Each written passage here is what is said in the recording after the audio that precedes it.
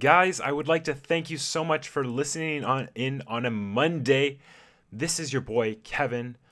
I'm at again with a new podcast, a new week. And you know what, guys?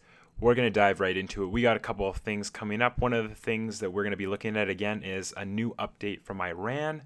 And one of those, the airline flight PS752 that crash landed, and some more information that has been gathered about that. We have some more news on Taiwan and their new government that's just been elected. And there's some other things that we want to talk about, like Manila. And of course, I have a little bit of news. Ooh, this might be my first podcast with the fourth piece of news with the Democratic Party within the United States and some new updates regarding that. But it's great that you guys are tuning in. I hope you guys are enjoying my podcast. I'm Kevin, and you're listening to A Mention with Kevin.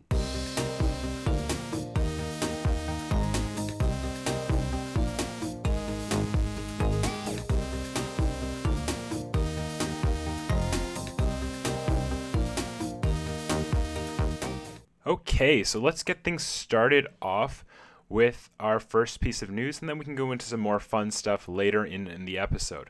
So first things first, officials from Transportation Safety Board of Canada say Iran is giving Canadian investigators access to the black box flight data records from the downed Ukrainian international flight PS752. But Canada's role in the investigation beyond that remains unclear. The TSB will deploy a second team of investigators with expertise in aircraft recorder download and analysis once we confirm where and when this activity will take place, said TSB Kathy Fox today during the TSB first public update of its effort to participate in the crash probe. While Iran requests that Canada lead its expertise to the work of downloading and analyzing data from the flight records is a positive sign, Fox said Canada remains in the dark about what else Canadian investigators might be allowed to see. In this investigation, and I want to be clear about this, we do not fully know what the scope of the role will be, she said. Fox said that when a plane crash is being investigated by another country, Canada usually is entitled only to visit the accident site, receive copies of information released by the country investigating the crash, and get a copy of the final investigation report. Given Canadian investigators access to the flight data records is more than the international law requires, Fox said. Transport Minister Marc Garneau said Iran's decision to give Canada experts access to the recorders was very, very significant. Yes, Iran admitted to shooting down the airplane, but we want to know exactly what happened on the airplane in the last seconds. By the way, guys, if I didn't already mention, this is episode 9. It is January 13th, 2020.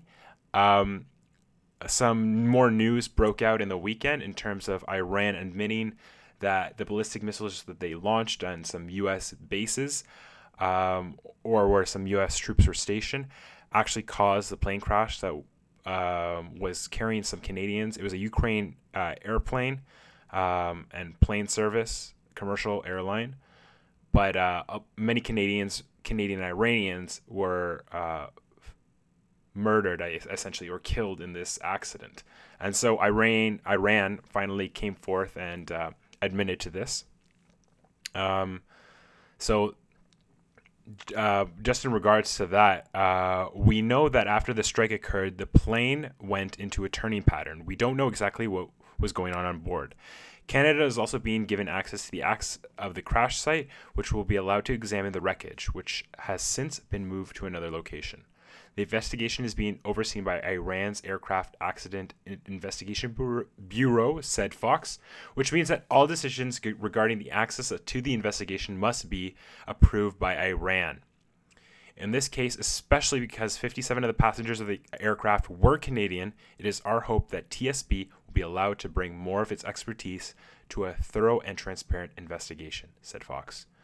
While Canada does have expertise in analyzing flight and data records, Fox said it doesn't have experts trained to investigate cases involving planes shot down by missiles. She said she is hoping Dutch officials who do have expertise in that area will be invited to consult. Officials from the Netherlands participated in a multi-country investigation that included investigators from Australia, Belgium, and Malaysia after a Russian missile took down Malaysia airline flight MH17, killing 298 people in July of 2014.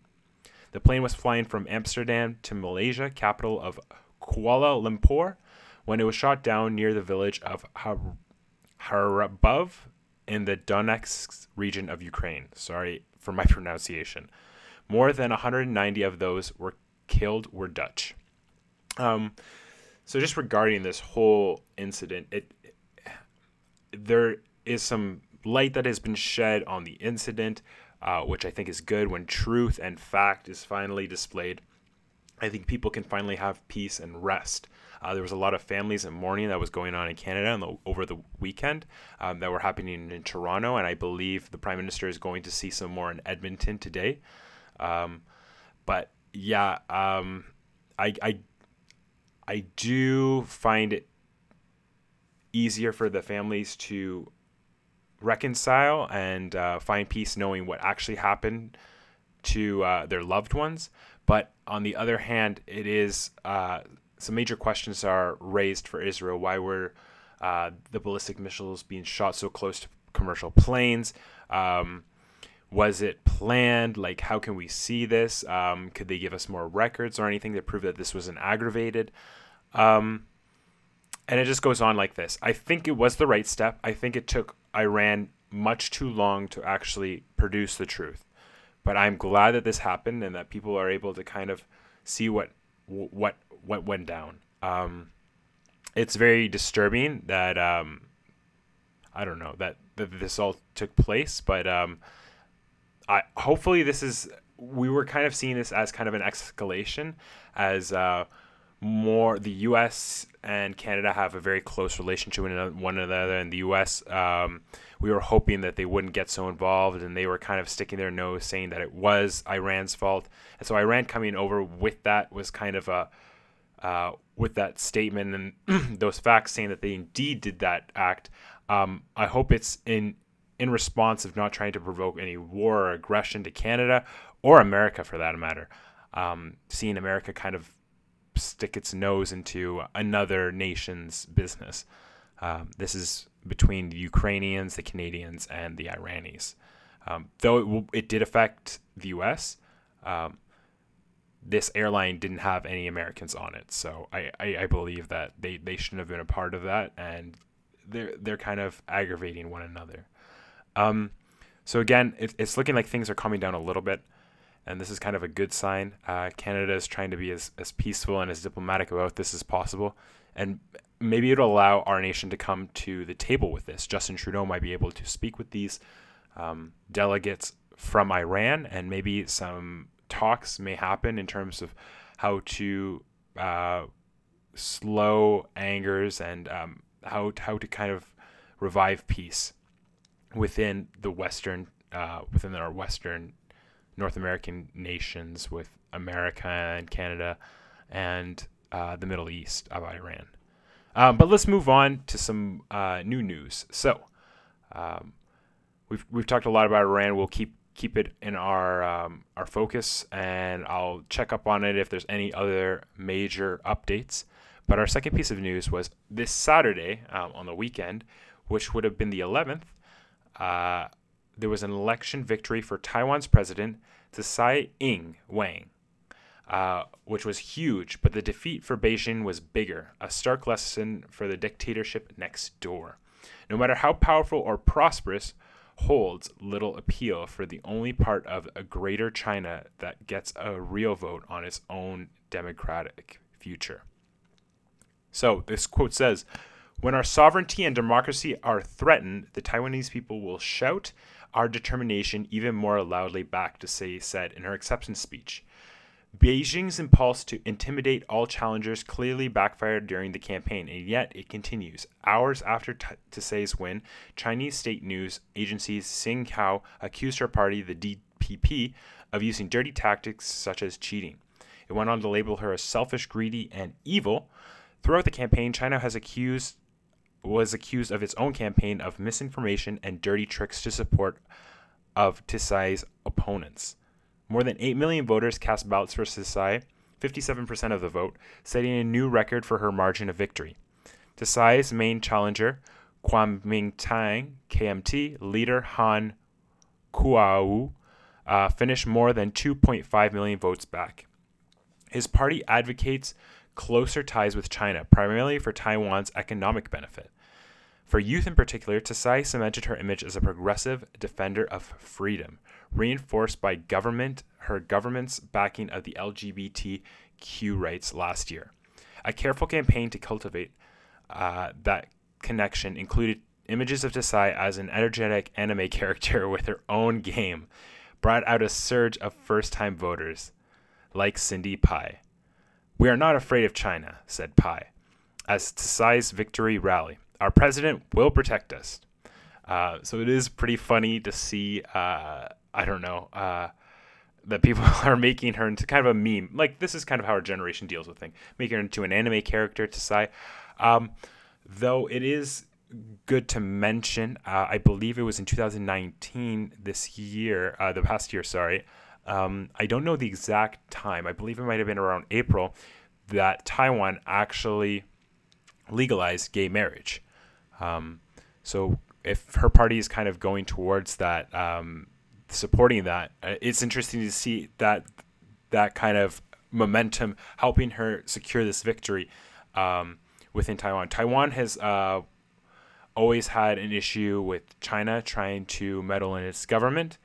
And so I'm assuming that some of the Chinese government have controlled other members of other parties and not wanting Tsai to win. So it's interesting news that the Taiwanese people have spoken. I could see, especially since what has been happening in Hong Kong, that a lot of a fear has risen for these people, and they want their own independence.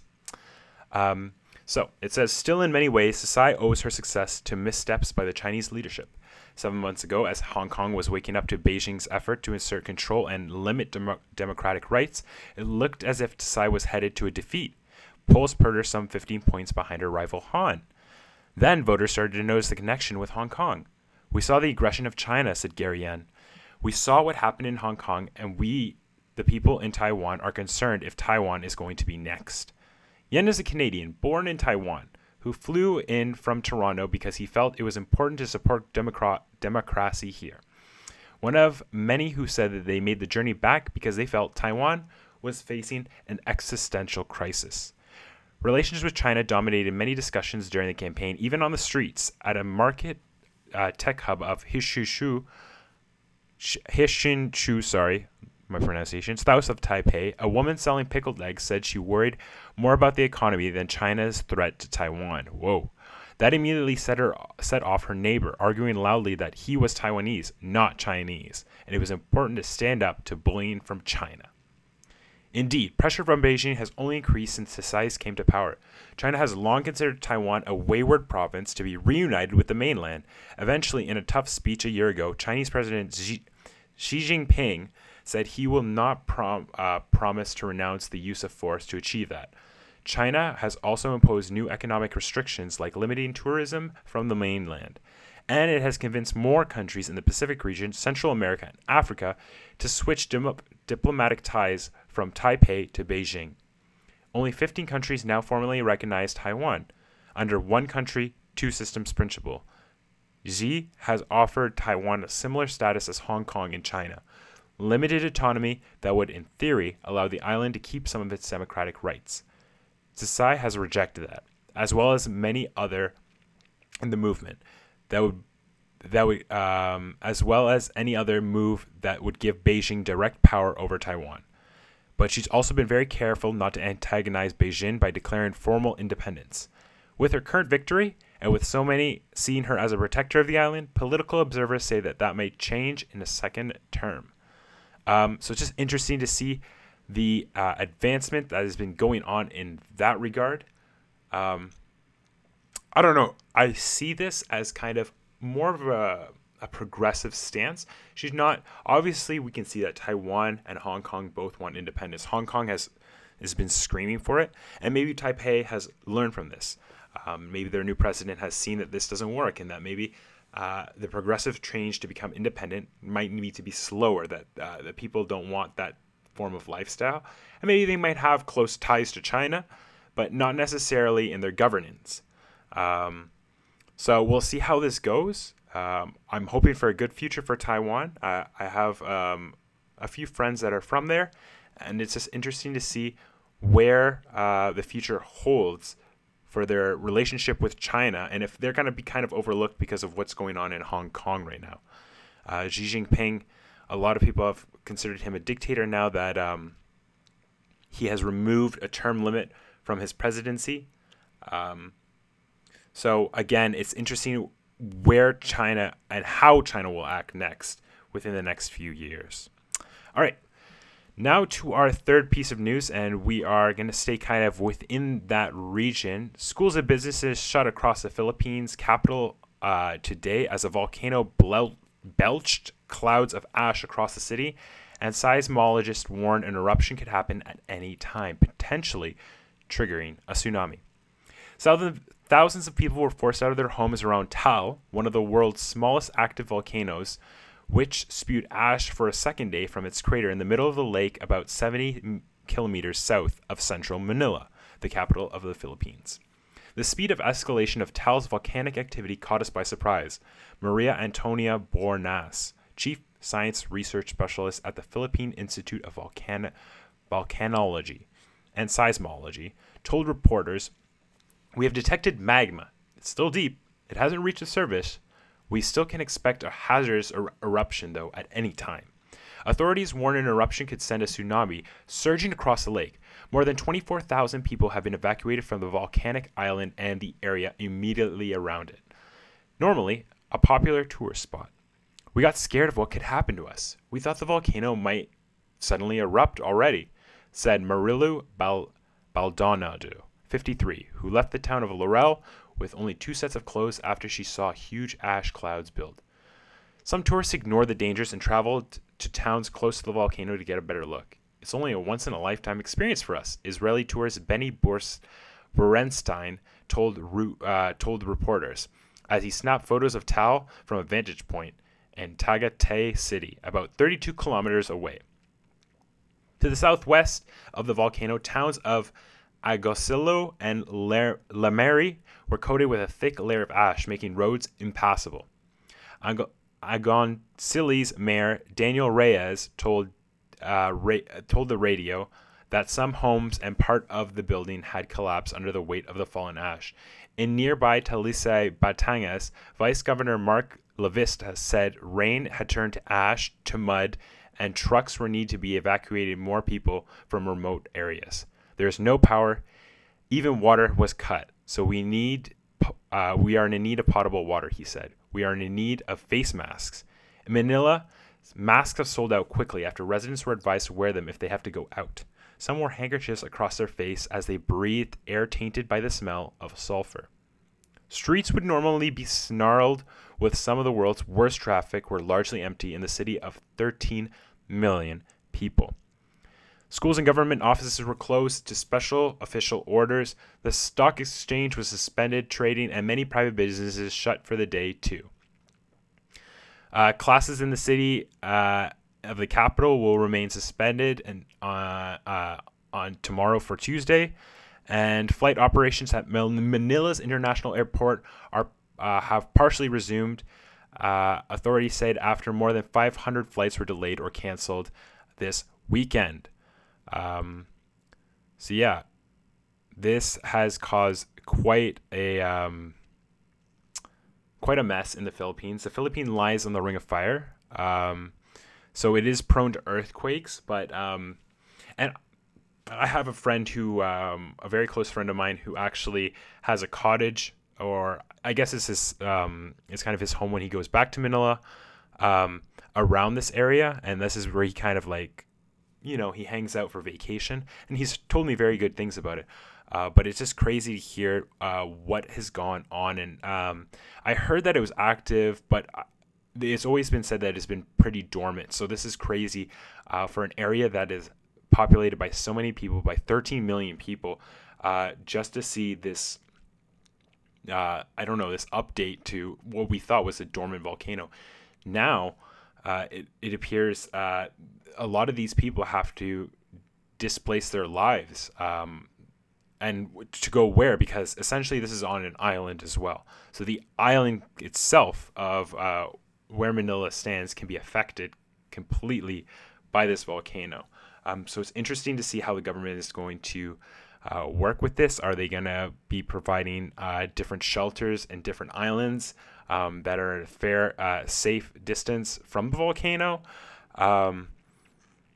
Is there anything else that they can do? Are they going to keep people on the island? It's just interesting to see how this is going to take place and how people are dealing with it. Essentially, it is a significant area in the world in terms of population, and so we're just going to keep an eye open on that, and hopefully nothing urgent comes of this. Maybe it might we might get a better sense of things throughout this week. But again, we'll keep our eyes open and focused on this story. Our next story that we're going to finish off with is just a little update with the Democratic Party in the United States. And that is Democratic Cory Booker has officially dropped out of the presidential race today, ending a campaign whose message of unity and love failed to resonate in a political era marked by chaos and anxiety. Actually, if I could just shout out, Cory Booker was on Explained at one point. And I think he did kind of an episode on it was on the racial wealth gap. And he was very well spoken. And he has some great experience to deliver on. Very insightful perspective. I think he's an amazing man with some great ideals. It's just sad that a lot of people, he's not the most popular candidate, and it is sad that he couldn't continue. I think he would have done great as a president or as another, a high-ranking official, as a vice president, anything. I think he would have done an amazing job. Anyway, his departure now leaves a field that was once the most diverse in history with just one remaining African-American candidate, former Massachusetts Governor Deval Patrick, who has seemingly gained little traction since a late entry into the race. Since launching his campaign last February, Booker, a U.S. Senator from New Jersey, struggled to raise the type of money required to support a White House bid. He was at the back of the pack in most surveys and failed to meet the polling requirements needed to participate in tomorrow's debate. Booker has also missed last month's debate and exits the racing poll in the low single digits in his early primary states and nationwide. In an email to supporters, Booker has said that he got into this race to win, and his failure to make the debates prevented him from raising the money required for victory. Our campaign has reached the point where we need more money to scale up and continue building a campaign that we can win. Money we don't have, and money that is harder to raise because I won't be on the next debate stage, and because the urgent business of impeachment will be rightly keeping me in Washington, he said. Booker had warned that the looming impeachment of the trial of President Donald Trump would deal a big blow to his campaign by pulling him away from Iowa in the last few weeks before February. 3 Iowa caucuses. He hinted at the challenges facing his campaign last week in an interview with the Associated Press's Ground Game podcast. If we can't raise more money in the final stretch, we won't be able to do things that other campaigns with more money can do to show presence, he said. In his email to supporters, Booker pledged to do everything in my power to elect the eventual Democratic nominee for president, though his campaign says he has no immediate plans to endorse a candidate in the primaries. It's a humbling finish for somebody who was once lauded by Oprah Winfrey as the rock star mayor, who helped lead the renewal of Newark, New Jersey during his 7 years in City Hall. Booker was known for his headline-grabbing feats of local do-goodery, including running into a burning building to save a woman and his early fluency with social media, which brought him 1.44 followers on Twitter when the platform was little used in politics. His rhetoric skills and Ivy League background often brought comparisons to Barack Obama, and he's still been discussed as a potential presidential contender since his arrival in the Senate in 2013.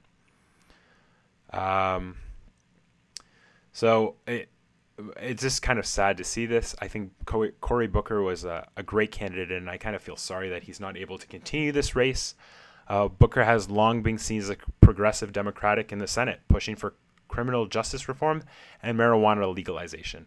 On the campaign trail, he proposed establishing a $100,000 U.S. savings account for every child born in the U.S.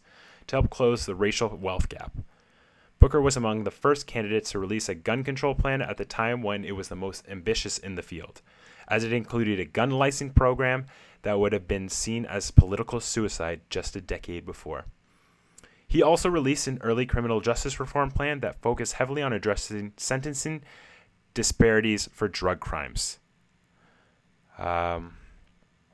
So if you don't know Cory Booker, I think it would be a great time to kind of, have a look at his history, his political history, have a look at what he's done so far. But it's just kind of, again, it's sad to see somebody so influential, so passionate to do the right thing in their government and passionate with their ideals, be taken of that because of financial resources, also because he's kind of being strained by this impeachment. But I wish Cory Booker all the best in his futures and whatever he decides to do next. He is the third candidate to depart the race so far in 2020, following former Obama Housing Secretary Julian Castro and self-help author Marianne Wilson. 6 contenders have qualified for tomorrow's night's debate in Des Moines, Iowa. Joe Biden, Pete Buttigieg, I don't know his name, Amy Klobuchar, my boy Bernie Sanders, Tom Steyer, and Elizabeth Warren. I also believe, in 2020, so far in 2020, as there was also the leave and absence of Kamala Harris from the race as well. So that is all our news for today. We get to go into the fun stuff now, guys, where I can kind of just talk to you as freely as possible. A mention with Kevin, where Kevin gets to be free indeed. So I'm just going to give you guys a quick recommendation on something that has really kind of resonated with me, I would say in the past couple of months and this year. And that is in regards to minimalism. Now, if you don't already know, minimalism is kind of the thought process of having less stuff, being more mindful of the stuff we bought. And doing this, it actually kind of motivates, and it's very helpful for people who kind of are kind of bought into that consumeristic lifestyle where they need to kind of prove their worth through what they buy and what they earn. It also is very environmentally friendly in this regard, with all that is going on with climate change, kind of taking up a minimalist lifestyle. So the minimalism has really taken off and skyrocketed in YouTube, podcasts, and popular media in general. But if I could recommend to you guys a couple of YouTube channels that I watch, and I draw inspiration from a lot of, there are just 3 great. I'm going to give you 4 technically, but I'm going to kind of go into what were the best minimalism guides and YouTube channels that just kind of display the lifestyle of somebody who does that as an add-on into their life. The first one I'm going to talk to you guys about is, obviously, there's a documentary on Netflix called The Minimalists, and the Minimalists have their own YouTube channel where they talk about different things. I believe there's 2 gentlemen, one Nicodemus, and the other one is I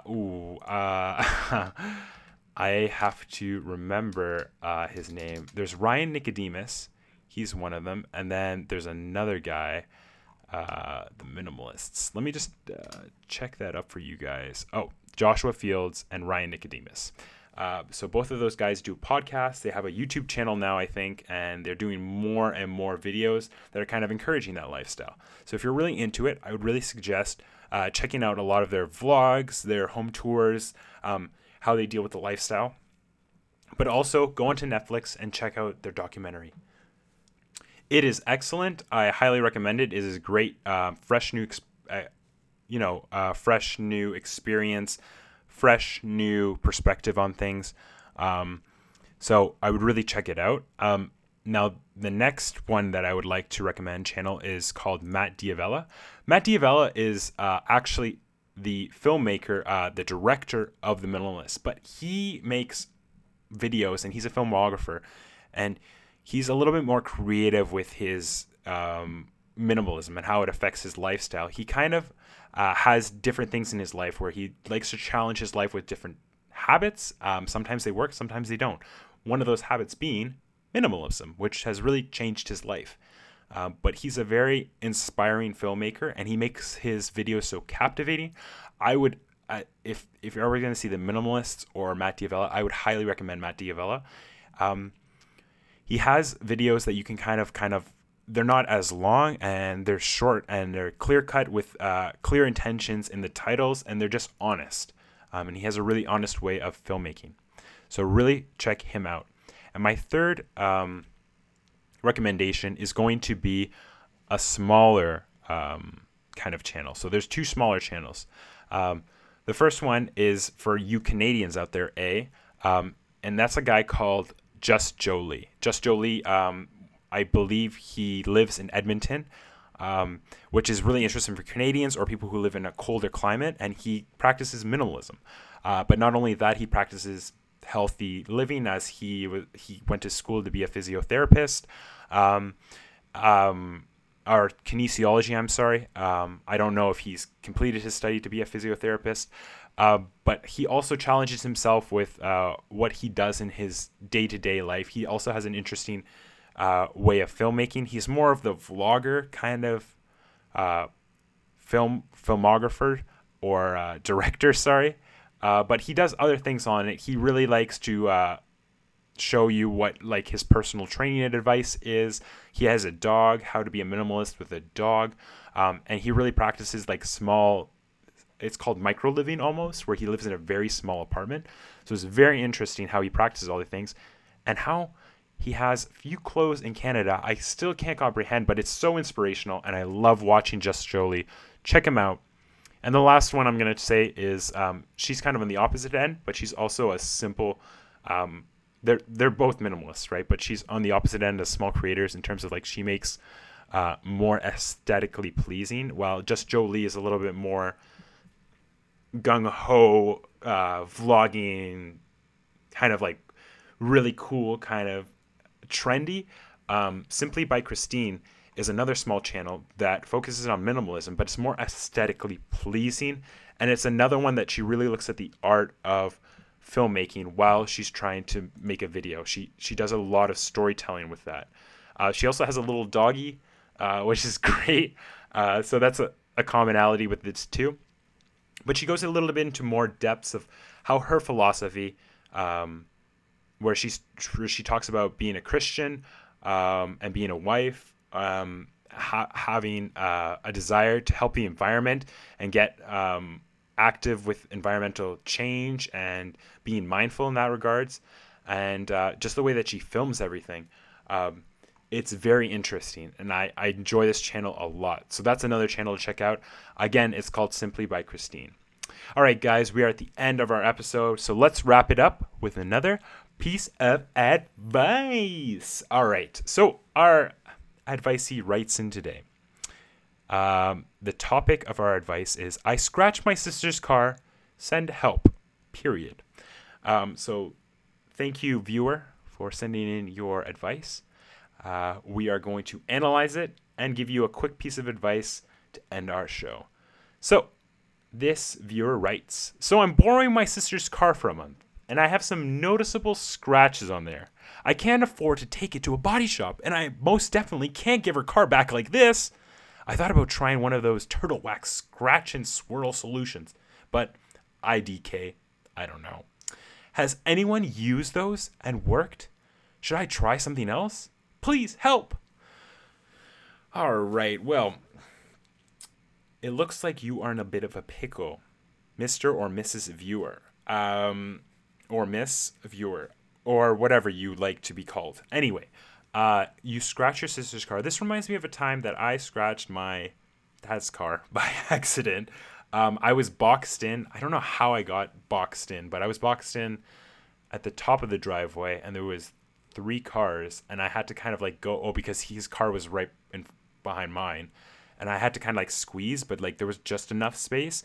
Anyway, I did like the best job I could to get out of there, and I thought that I didn't scratch it. Anyway, when I got back, my parents were furious at me because I left like, I would say like a half an inch mark on my dad's car, which I actually just rubbed away because it was my car that that like lost the paint. His car was fine. And yeah, I got a huge chewing out for that, and I was grounded and wasn't allowed to use a car. My sister, on the other hand, crashed into, well, I wouldn't say crashed, was scraped up the car that I had. It was technically all of our car, like all the kids' car in the family. We were to use it for work and different purposes. Took it out and scratched the whole bumper, or it was completely noticeable, where like actually like it scraped off the paint, and she was not grounded for any time at all. You know what, guys? It just depends on, I don't know if they notice it or not, how precious their car is. Your sister, you borrowed it for a month. There are some noticeable scratches on there. My first question is, how did you get those scratches? Like, were you in an accident? Did you do what my sister did and scrape into a light post? I know you probably can't afford to take it to a body shop, but there's some different ways that you can kind of handle this. The serious way is to kind of, like I said, you could clean up your car. Sometimes those marks are just dirt marks that kind of fly up when you're driving on the highway or something like that. So you could go and clean off your car and get some of that turtle wax and make it look all new. Or you could do option number 2, which is also very practical. There's a movie franchise called The Fast and the Furious. Now, The Fast and Furious, the premise is about, the beginning was about street racing a little bit, and then it went into kind of like high-tech burglary while driving street car stuff. All right, anyway, and one part of the movie in the first movie, and I highly suggest you watch the first Fast and Furious, they race for pink slips. If you don't know what that is, racing for pinks means you're racing for the other person's car. So my suggestion would be take your sister's car to an an underground street race, race somebody, win their car, and then with their car, you could probably sell the 2 cars that you have in your possession, your sister's car and her car, and get a better car for your sister, or the same car for your sister, but a newer one. And then when you give it back to her, she wouldn't be the wiser. But my first answer, again, you probably could find some friends who have the tools, somebody who kind of works as a mechanic or as in a car garage, somebody who's really into cars. You can get some paint and you could buff it out as well, and then get that paint and do a really good paint job on it. But yeah, I would lean towards more of watching Fast and Furious and then trying that stuff out. But let me know how that works. Guys, this has been a fun Monday start to the week. I want to thank you guys again so much for starting your week off with me, Kevin, with Just a Mention with Kevin. I hope you guys have an excellent week, and I will see you again on the next episode. Don't forget to brush your teeth and floss. Bye.